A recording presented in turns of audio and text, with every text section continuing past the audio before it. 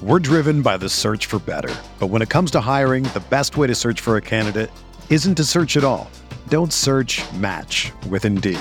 Indeed is your matching and hiring platform with over 350 million global monthly visitors, according to Indeed data, and a matching engine that helps you find quality candidates fast. Ditch the busy work. Use Indeed for scheduling, screening, and messaging so you can connect with candidates faster.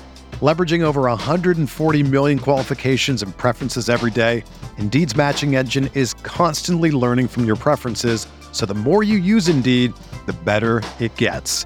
Join more than 3.5 million businesses worldwide that use Indeed to hire great talent fast. And listeners of this show will get a $75 sponsored job credit to get your jobs more visibility at Indeed.com/Blue Wire. Just go to Indeed.com/Blue Wire right now and support our show by saying that you heard about Indeed on this podcast. That's Indeed.com/Blue Wire. Terms and conditions apply. Need to hire? You need Indeed.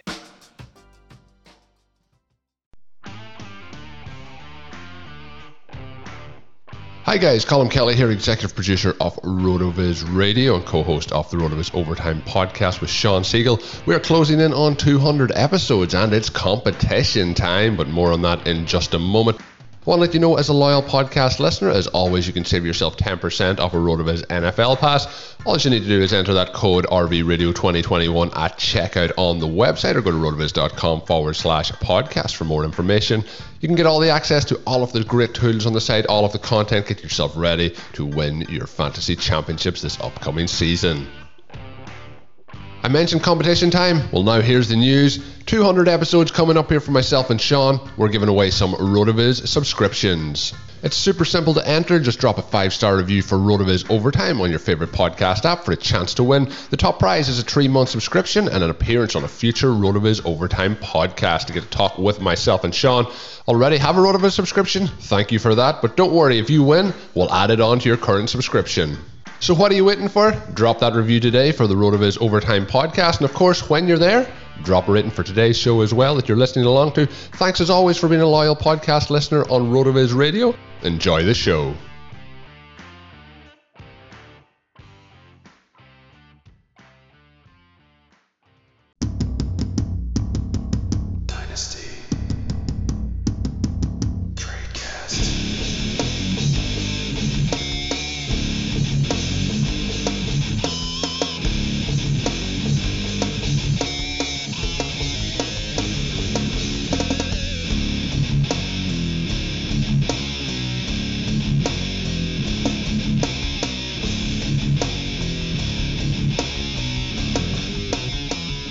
Hello everybody, and welcome to another edition of Dynasty Tradecast on RotoViz Radio, brought to you by our friends over at Blue Wire on the RotoViz Radio Network. Not only are we another week closer to the NFL Draft, we are in NFL Draft Week. In fact, I'm going to go out on a limb and say you're listening to us on NFL Draft Day. NFL Draft Day, quick turnaround here, and we had our last week for the first round.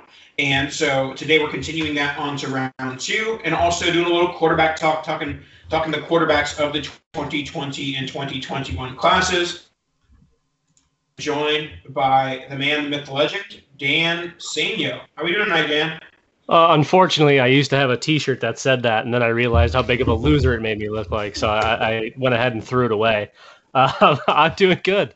I'm excited. It's draft week. We always look forward to this. It gets all ramped up. We get 3 days of excitement, and then we go right back to doing absolutely nothing for a couple of months until the actual season gets here. So this is an exciting time for us. We've got a lot to dive into today. An awesome second round to look at in the kind of the best of the rookies and sophomores ranking, and then we're going to talk a little bit about best of quarterbacks as well. For sure. All right, so let's get into the show. Last week, you had the first pick, Dan, I believe. I'm not No, wait, I had the first pick. Wait, crap, we messed that up then. Nope, well, we're still right, because you would be at 13.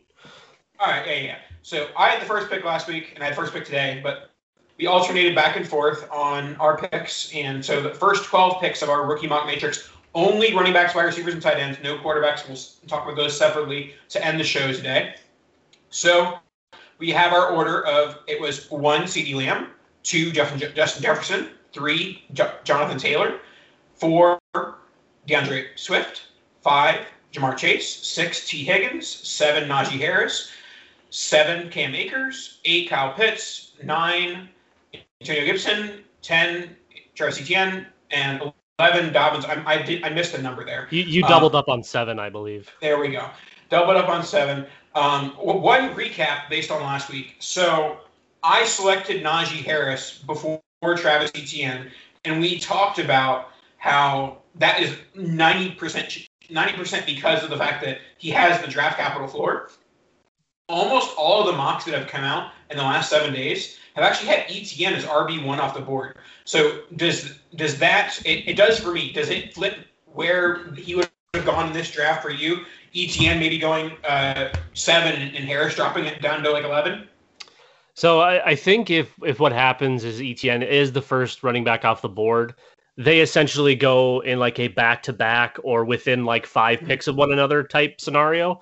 And if that's the case, I think they'll just end up being the same. I think Najee's got more upside, but with Etienne, I see a lot of things that I loved when evaluating Alvin Kamara. So I have kind of a soft spot for Travis Etienne there. I do think there's more upside with Najee Harris. So unless Harris slides a large amount, I think he's still going to be my RB1. I'll be really curious, and we're drafting him here in the next 12 picks, but I'll be really curious to see where Javonte Williams goes and if he kind of pushes maybe those two in that same general, 10 or 12 pick range. All right, let's get into the show. So with the 13th pick in the Rookie Mock Matrix, 13th pick in the Rookie Mock Matrix, I'm going to take a guy who many people were probably screaming in our DMs saying, why did he not get picked on day 1 or on round 1? And it's one Brandon Ayuk, first-round pick of last year, and very solid rookie performer in year 1.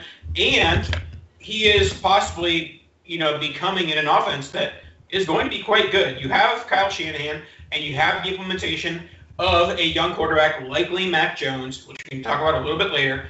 But the upside is certainly there with Brandon Ayuk in a young offense.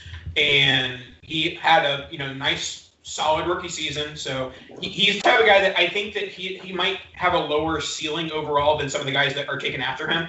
But I think his floor is basically like an NFL and fantasy wide receiver 2 over the next several years. Yeah, I'm pretty much right on board with you there. He had the type of rookie season that was good, but it kind of, in my opinion, alluded to what will be a massive sophomore breakout. He did enough with some pretty bad quarterback play, and he looked really special at times doing it. That, to me, just kind of screams sophomore breakout. So I'll look for him to honestly make a big leap. I think this time next year, he'll be going in that top probably 8. Obviously, he's not too far off of that now, but there's just so much depth in front of him. It's hard to honestly have put him maybe ahead of a couple of the running backs. I had thought about it last week, taking him, I think, as early as 8, right around that Cam Akers spot. So I think with the addition of what should be a competent quarterback in a Shanahan offense as the wide receiver 1 alongside Deebo Samuel, you still have George Kittle, which, he's going to lose potentially a Lions share of the targets, potentially to Kittle. So he may end up being the B option in this offense, but I do think all 3 of those guys are going to pull a relatively similar number, and the offense is just, it's so well run that unless you have, Nick Mullins under center again, we should see a pretty big step forward, even if it is a quarterback, because whoever they're getting at 3 is going to be, it's going to be better than what we've seen the last couple of years from the 49ers quarterbacks. And of course, going back to our favorite, the range of outcomes app for Brandon Ayuk after his rookie season, his 2020 matches for production are 2015 Amari Cooper, 2014 Sammy Watkins, 2019 Michael Gallup, 2011 Percy Harvin. So some nice company there with guys that have some huge upside, and I think Ayuk shares that. And I think that from a dynasty, he's pretty much being valued as a 1A, 1B with Debo, but I do think that becoming the 1 and making Debo a 2 is certainly within the range of outcomes. Yeah, I think, like I said, I think they're all going to be pretty similar from a target share perspective. It'll be interesting to see the breakdown, but we do know that they're going to be pretty efficient with the targets that they get, just because the offense and the specific plays will be designed to get them what they need to get. All right, let's go on to our next pick. So at 14, I would have liked to get Brandon Aiyuk. I knew you would be going at 13, so I went ahead and went with the hometown pick, Rashad Bateman. I think he has a case to be the number 1 wide receiver in this class. Obviously, what we saw from Jamar Chase as a youngin was truly special. What we've seen from Rashad Bateman pretty consistently has been pretty much the same thing. Now, the option to sit out and in the whole COVID business, that is what it is. I mean, you can dock it a little bit for that, but I see a special player when on the field.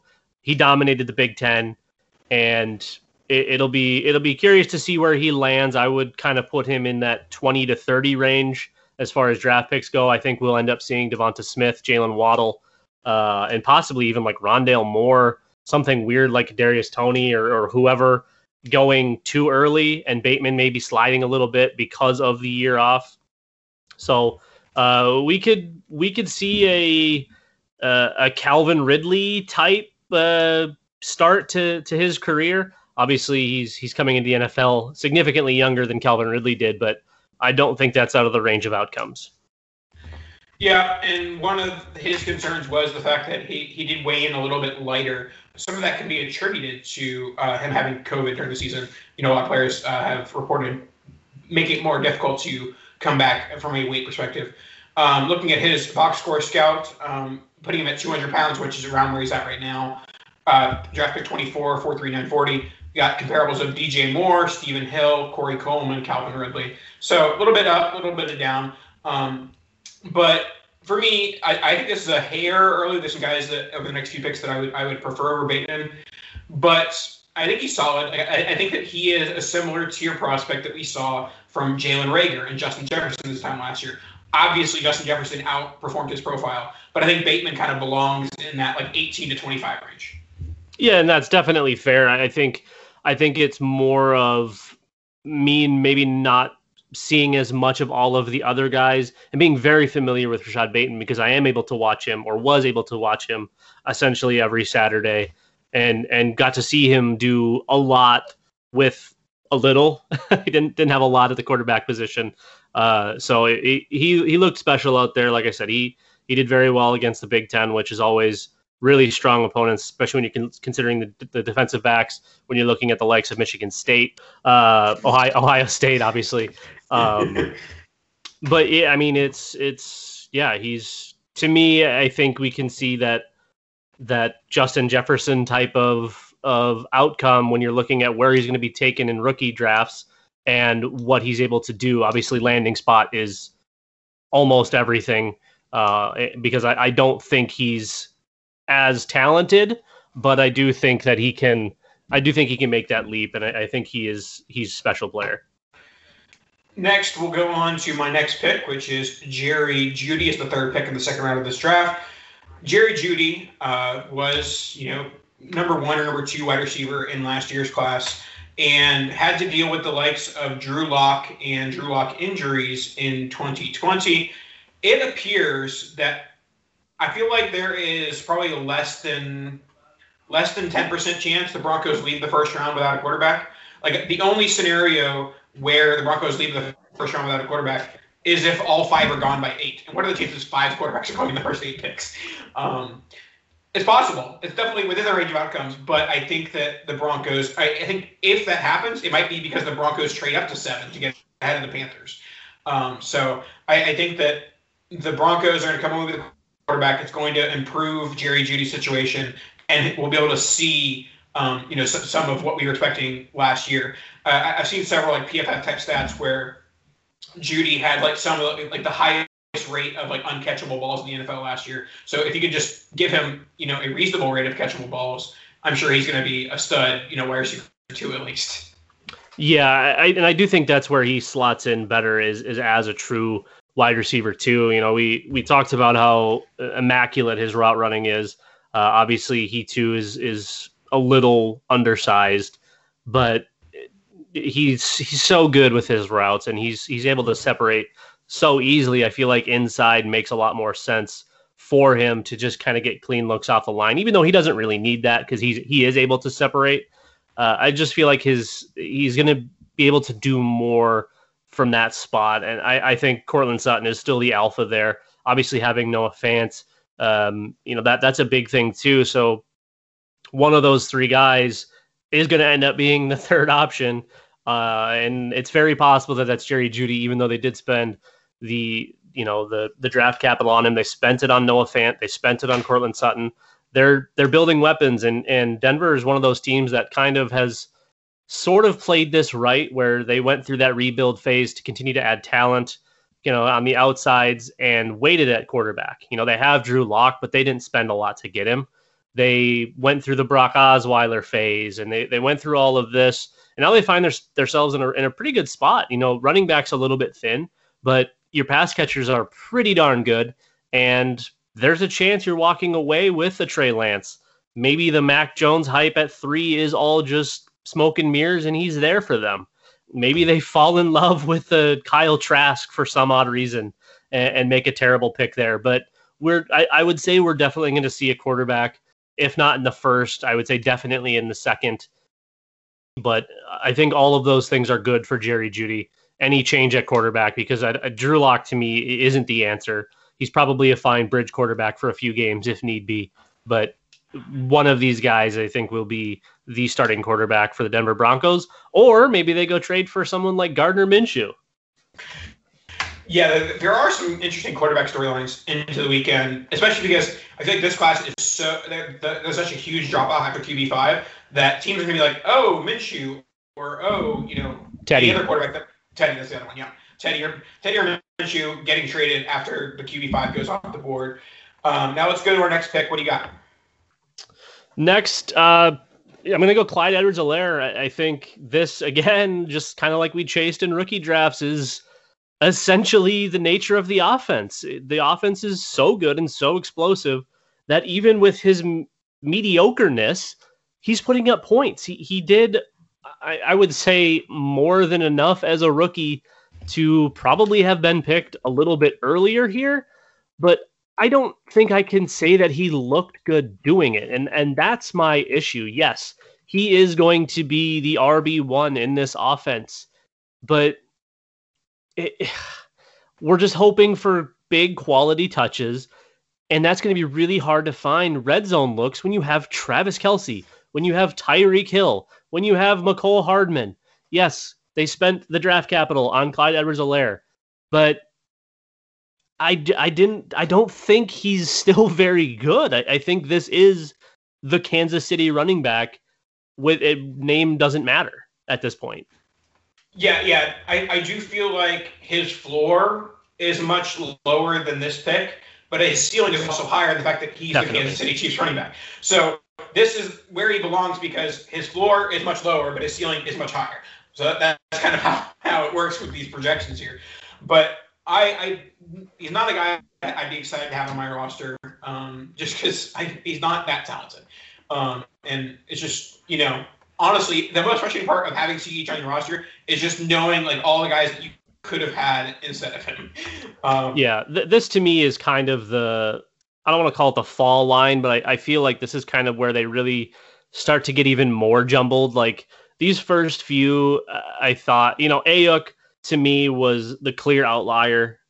He probably should have been a first round pick, but even here with CEH, he had 800 yards last year. He caught 36 balls. Like, that's a pretty darn good rookie season. He was just underwhelming doing it. It was like, yeah, all right, I guess the yards add up.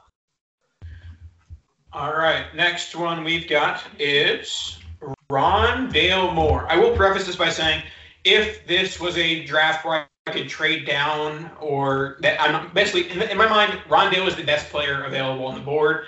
I don't think that this is going to be where his value is at today. I don't think this is where his value is going to be at on Sunday, outside of maybe landing in Green Bay in the second round. There's going to be guys drafted after Rondale that are going to be valued ahead of him in Dynasty. I think at the end of his rookie season, he's going to be valued well above everyone drafted below him in this draft. I think that the value isn't going to be now. The value is going to be later, after he shows how electric he is as a pass catcher and just as a weapon in an NFL offense. Yeah, I mean, what are the range of outcomes? You're either Brandon Cooks or you're KJ Hamler. Like, I want to think that Rondale Moore is going to be special, but I also didn't think he was like 5'6" or whatever he actually measured in at. That was a scary size. I thought he was like 5'9", maybe 5'10". He plays bigger. There's no doubt about that. Obviously, I mean, he jumped out of the building, which helps. He's fast. He ran in the 4.2s, but there's just something about the tiny receivers that always has me going the other direction. And you know, we've been proven wrong before, but in most cases, it's the outlier rather than just the rule. You know, just because they're small and you know they run fast and do things, and Deshaun Jackson did it one time. That doesn't mean that Rondale Moore is going to do it. Now, I think Rondale Moore is way more talented than KJ Hamler, who I mentioned earlier. It's just always kind of one of those things where it's a big risk reward play. There's not much floor there, in my opinion. Yeah, it's definitely a risky proposition, but I think he legitimately has, you know, Brandon Cooks type ability, and in which case, you know, he's worth this pick. For sure, absolutely. And also looking at the SimScore app, comparables, you mentioned him, KJ Hamler, Deshaun Jackson, Mike Wallace, DJ Chark, Brandon Cooks. So he is what we think he is from a projection standpoint, and I will take the upside of a Jackson or a Mike Wallace or a Brandon Cooks with the Rondale Moore pick. So what do you got next? Next, I'm going to go with what the entire community seems to be fully split on, and that's going to be Devonta Smith. Obviously, truly special. He has all of the talent in the world. He made all of college football look foolish. He made the SEC look like it was a JV team. You can't say enough about how actually good he is. The complaint is that he weighs like 17 pounds, and I'm afraid he's going to snap in half. I'm not saying he's injury prone. I'm not saying that, you know, he's not tall enough to do it. Obviously, that's not the problem. I think he is frail. He's small. That is a genuine gripe. I'm not claiming he's injured and always has been injured and will continue to be injured. But when you don't get touched in college because you're playing against players that aren't at the same level, and you just blow them out of the water day in and day out because you're faster, you're better, you're more talented, whatever. When you coming up against an all-pro safety and he knocks your block off and you weigh 160 pounds, it's probably not going to go well. That's my one gripe, is his weight. But there's so much upside, and he is so freaking talented that he is going to end up being one of either the biggest steals ever or the biggest busts ever. There is not going to be a middle ground here. Yeah, I'm with you on the wide variance on Devonta Smith's outcomes. I do think it's good for his sake that he's no longer really being I think he's no longer being considered in that like top 7, top 8, top 9, and that Waddle was kind of taking over those rumors, because I feel like that's just way too high of expectations for him. I think that his ceiling realistically is an NFL wide receiver 2. And are you really drafting an NFL wide receiver 2 with the 8th pick in the draft? Hopefully not. Like you know, once you get into like the early teens, that's maybe where you're okay saying, okay, this guy's a solid wide receiver 2. But yeah, Smith, he's solid, and he could very well prove us to be idiots. Like, this guy should have been like number 4 overall pick in this draft. But I think this is where he belongs for now. All right, let's go on to the next selection, and it is one guy who I have mixed feelings on, but I think this is where he belongs, and it is one Javonte Williams. There is a clear top 2 in Travis Etienne and Najee Harris, but there's also a clear RB3 in terms of, most like betting markets and fantasy value and all those things, because nobody is coming close to Javonte Williams as a top 3 running back at this stage. This is honestly a very bad rookie class. When Javonte Williams is your clear RB3 and there's not much after him, and the wide receiver class is okay to the point at this point, but with Williams, I'm buying the possibility of having a nice landing spot in the top 50 or so picks, putting him in a space where he's an RB1, and that's conducive to fantasy points in year 1. Yeah, I think as of now, as of today, he's probably locked in as your RB3 in this class. I have, I guess it's a little bit more than a suspicion that, and you're going to give me the old Nathan scoff at this one, but Trey Sermon is, in my opinion, going to be what ends up being the RB3 in this class, probably after year 1. I think. No, I'm actually fine with that. I just don't think the NFL likes Sermon as much as we do. I think it's just going to take one team, like it does with most players, to fall in love with him. I think he has all of the traits that Joe Mixon had. I think very, very similar type players. Obviously, both bred Oklahoma running back, so I might be a little bit biased there too. But I think the Javonte Williams thing it's almost just a pick out of necessity. I just feel like he fits here. This is probably the break spot where we would see him in just the rookie drafts. And he fits in because he's more than likely going to be going to either a really RB needy team or a good team. There's not going to be one of those just best player available type picks.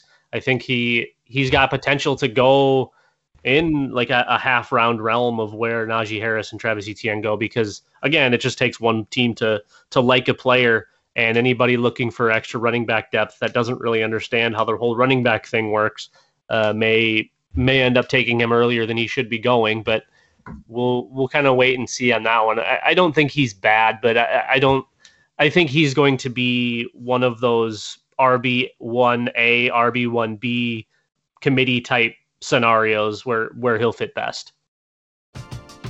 We're driven by the search for better, but when it comes to hiring, the best way to search for a candidate isn't to search at all. Don't search, match with Indeed. Indeed is your matching and hiring platform with over 350 million global monthly visitors, according to Indeed data, and a matching engine that helps you find quality candidates fast. Ditch the busy work. Use Indeed for scheduling, screening, and messaging so you can connect with candidates faster.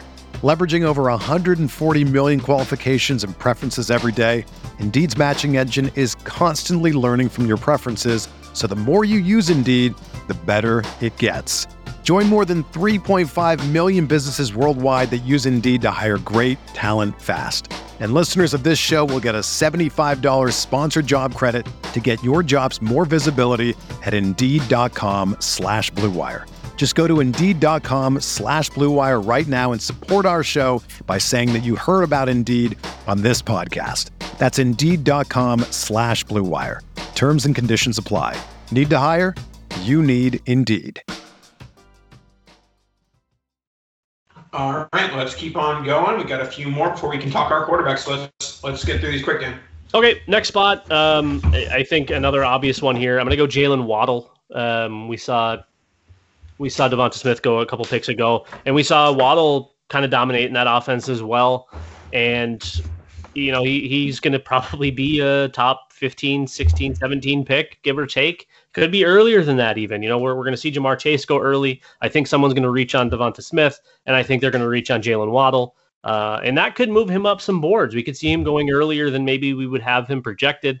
But, it's a Jerry Jeudy. It's a Hollywood Brown to me. I think that's probably where we'll end up viewing Jalen Waddle.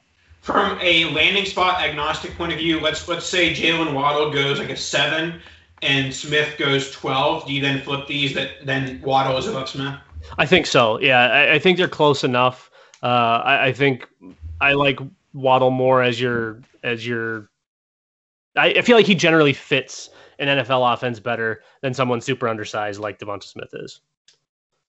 All right, let's go on to the next one. We have a rookie sensation, touchdown maker, Chase Claypool.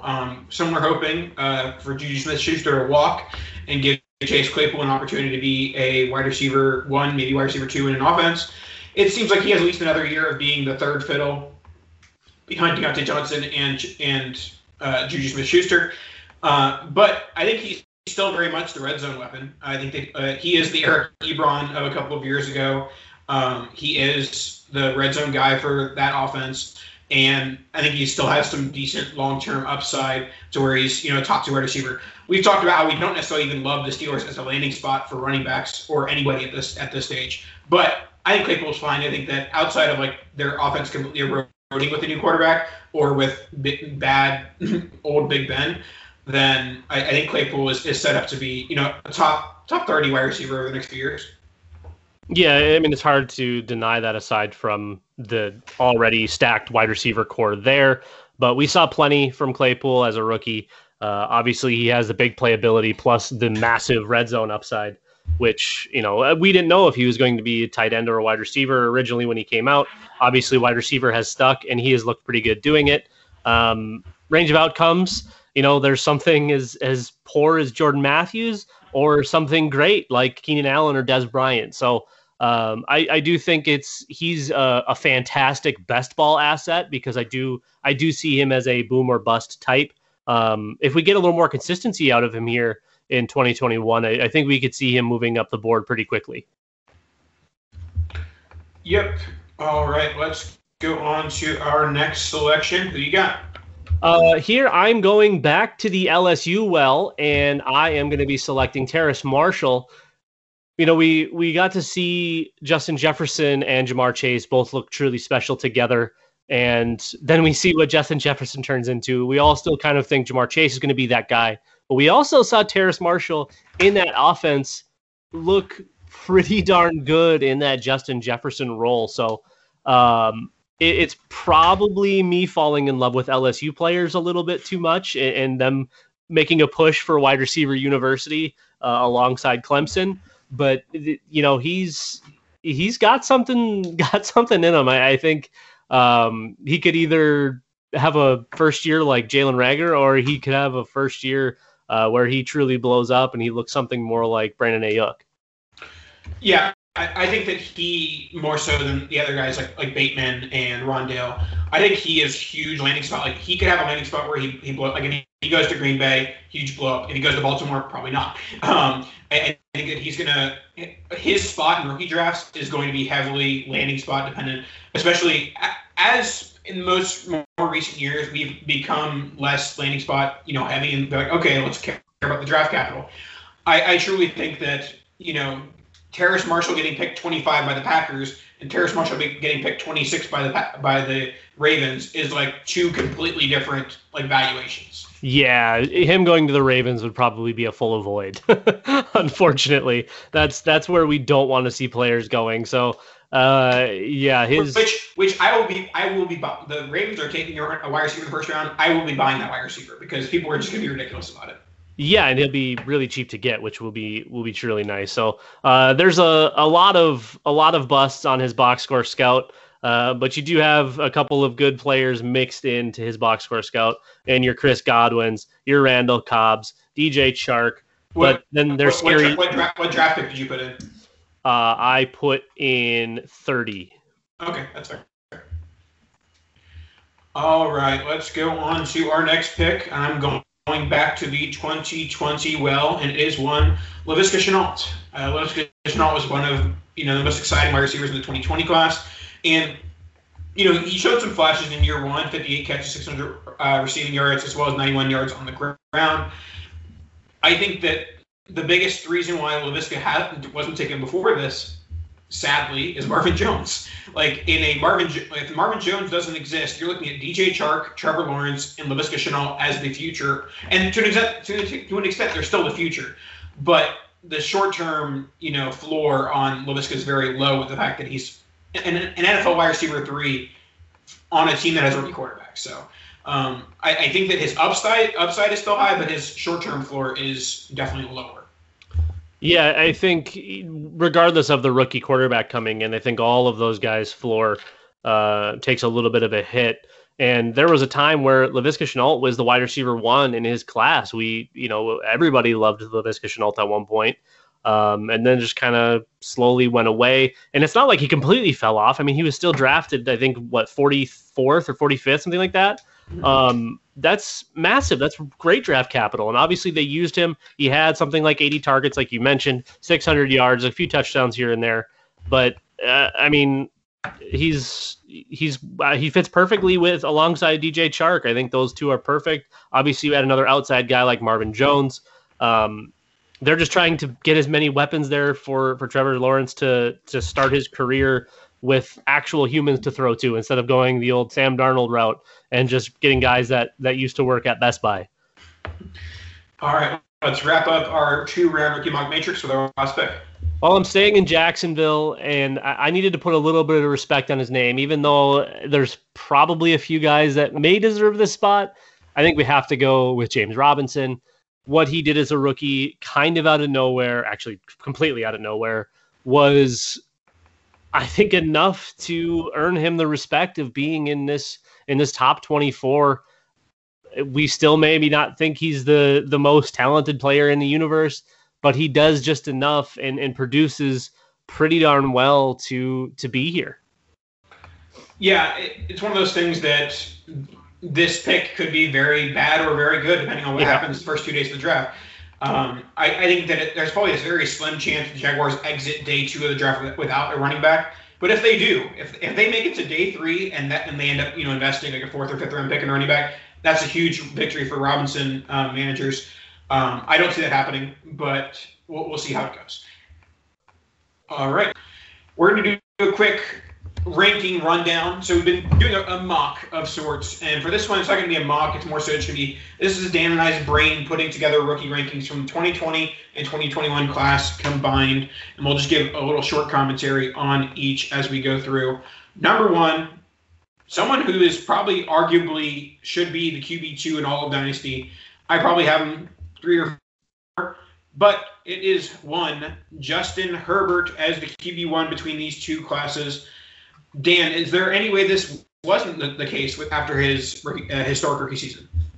Well, I think anyone that's still in love with Trevor Lawrence and thinks Trevor Lawrence is the best thing since Peyton Manning, potentially the best prospect ever at the quarterback position, would argue that. But I think seeing Herbert do it and seeing how he did it, I think he locks up this top spot for me. As intrigued as I am by Trevor Lawrence and as good as I do think he's going to be, there is still a 1% chance that he's not very good, but a larger percentage chance that maybe he just ends up being a good quarterback and not an elite quarterback. And I see an elite quarterback in Justin Herbert. Me too. And he's got the weapons around him, Keenan Allen and Austin Eckler and the such. So, yeah, I think that he has the highest floor among this group and one of the higher ceilings among the group. Next, we have number 2, Trevor Lawrence. Like you said, greatest quarterback since Andrew Luck, greatest quarterback since Peyton Manning, whatever it may be. And he's going to an offense we've talked about. James Robinson, Laviska Shenault, DJ Chark, Marvin Jones, probably a Pat Freiermuth. Probably Pat Freiermuth or some other tight end later on in the draft. So there are ways for Trevor Lawrence to blow up and have a Patrick Mahomes type ascension. And so it's one of those things, like, we don't have to tell you why Trevor Lawrence is good. He's good, and he's worth the number 2 selection here, or number 2 ranking here. And we have to praise the Jaguars for spending the time and the money on collecting lots of assets, putting themselves in this position to not only get this best prospect, but also give him the opportunity to be able to thrive. We don't always see that. That's not always the case. And now we're going to be lucky enough to see Trevor Lawrence with some other good weapons, obviously having Justin Ross and T. Higgins and all of the other Clemson wide receivers and pass catchers. That helps a lot, but you're getting real NFL players here, and he gets them day 1. And we'll go on to number 3. I think this one was a bit closer due to some injury concerns, but number 3 is Joe Burrow. Joe Burrow, speaking of offenses being built around him, T. Higgins, Tyler Boyd, and then no matter what happens, at number 5, the Bengals are helping Joe Burrow with Jamar Chase, Kyle Pitts, or Penei Sewell. If it ends up being Rashawn Slater, I'm sure he's fine too.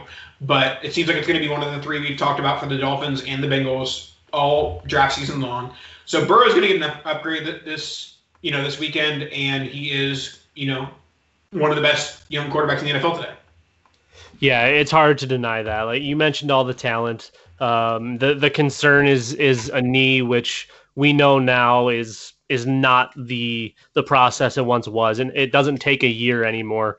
And it's also a knee. It's not his throwing shoulder. If this was his throwing shoulder, it'd be a completely different thing. If this was a head injury, it would be a completely different thing. We're talking about a knee.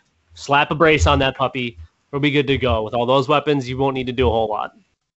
And unlike some other guys on this list, not to say that Joe Burrow is immobile, but like Joe Burrow does not use his legs as much as Herbert, as much as Lawrence, as much as any of the guys, below him. He's a true pocket guy. Yeah, he's the most pocket passer, I guess, along with Tua as well. Tua is not a runner either. But next on the list, we have Justin Fields. He's the guy who you and I think should go to the Jets at 2, but that's not going to happen. And probably not going to happen honestly, if he goes to the Niners at 3, I think there's a legitimate argument for him to go above Fields in this, ranking / mock draft type thing. That doesn't seem likely at this stage, but he's going to go in the top 7, top 8, Detroit, Denver, Carolina. If he goes to Denver, I think that's a great landing spot with Noah Fant and Jerry Jeudy and KJ Hamler and Cortland Sutton, obviously. So there's a number of ways for Fields to come out ahead. The Lions is probably the one where it's like, this is probably not great. Well, I mean, the right now the question is, does he have a mini slide like Tua and slide to 5? Does he have a slide and slide to 12 like Deshaun Watson did? Or does he free fall and go Teddy Bridgewater? I think all of those are somehow in the realm of possibilities for outcomes here. We've seen so much talk. We see idiots like Chris Sims. Pardon me, Chris, if you're listening, but good Lord, delete that before it keeps getting retweeted. We've seen guys like Chris Sims put Fields at 32 to the Tampa Bay Buccaneers, which I can only assume he started there and then worked backwards. So, I do think obviously he's not going to go ahead of Lawrence. I think he's very much in play at 2. I think he is the pick at 3, and we continue to get smoke and mirrors. But beyond that, there's a chance he slides. I don't know how, because he is all of the world's better than all of the other quarterbacks that are projected to go ahead of him.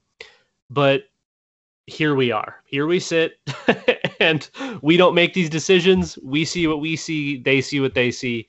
But yeah, Fields very quickly could be ahead of Burrow and push Lawrence for the second spot in this class. And next we have Tua Tagovailoa. Like with Burrow, the Dolphins are in a position to make Tua better, to make the Dolphins offense better with a weapon or offensive line help. And so, they're going to pretty much out of this whole entire list, and other than, I would say, Hurts. Tua and Hurts on this list have the lowest floors. They have the possibility of losing their jobs in 2022. Like, I think they both probably have their jobs for 2021, but they don't have job security past that. Tua because of his poor rookie season play, and Hurts because he was a second-round pick. So Tua, I still like him. I still think he's one of the better prospect profiles we've seen recently. And if the Dolphins just put him in a position to play well, then things come out on top from a fantasy perspective. Yeah, and honestly, last year, just because of what we did get to see at Alabama, I don't think Tua was 100% last year still, and that could be a negative. But we can also view it as a positive. He's got a full off season where he can focus on truly getting healthy. My one unfortunate fear potentially is that he is always playing hurt like Russell Wilson. That I think is, again, something that we don't necessarily want to see. We'd love to see the upside of Russell Wilson in Tua Tagovailoa, but I think he may push it, and the injury bug may be a real thing. All right, let's go to the next one. We've got Trey Lance, who I feel like he's probably, not a feeling. It's being reported that if it's not Mac Jones at 3 to the Niners, then it's Trey Lance. And that is very nice for fantasy. Trey Lance with Brandon Ayuk and Deebo Samuel, George Kittle, that'd be very attractive.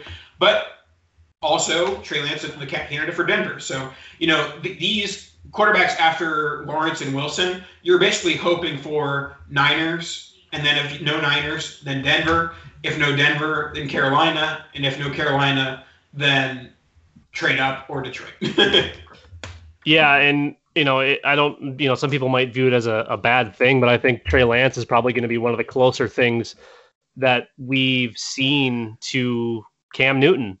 I think Trey Lance probably has a better arm and maybe he's just a little bit less athletic, but I think that's a very real possibility.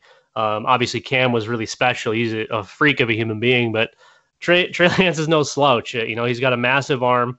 Not always the best decision making, but he's a dual threat guy, and that's what we really need to have in fantasy these days. If your quarterback isn't running, you're doing something wrong.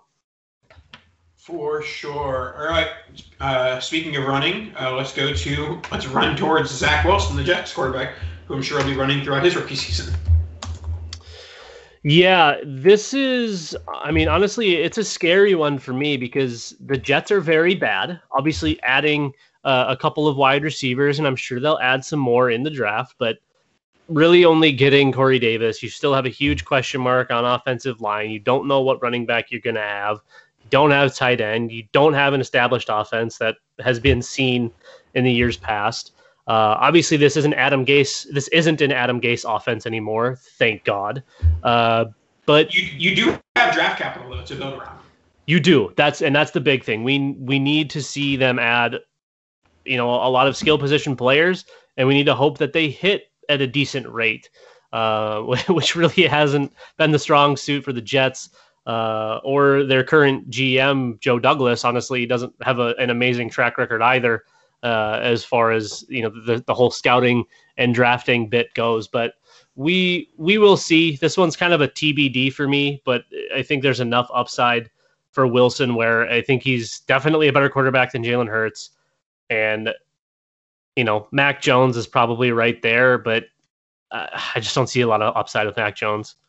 And next we have Jalen Hurts on our rankings. This is a purely upside play. I don't think either of us really see him as a long-term solution in Philadelphia, but he's going to get a chance to show it.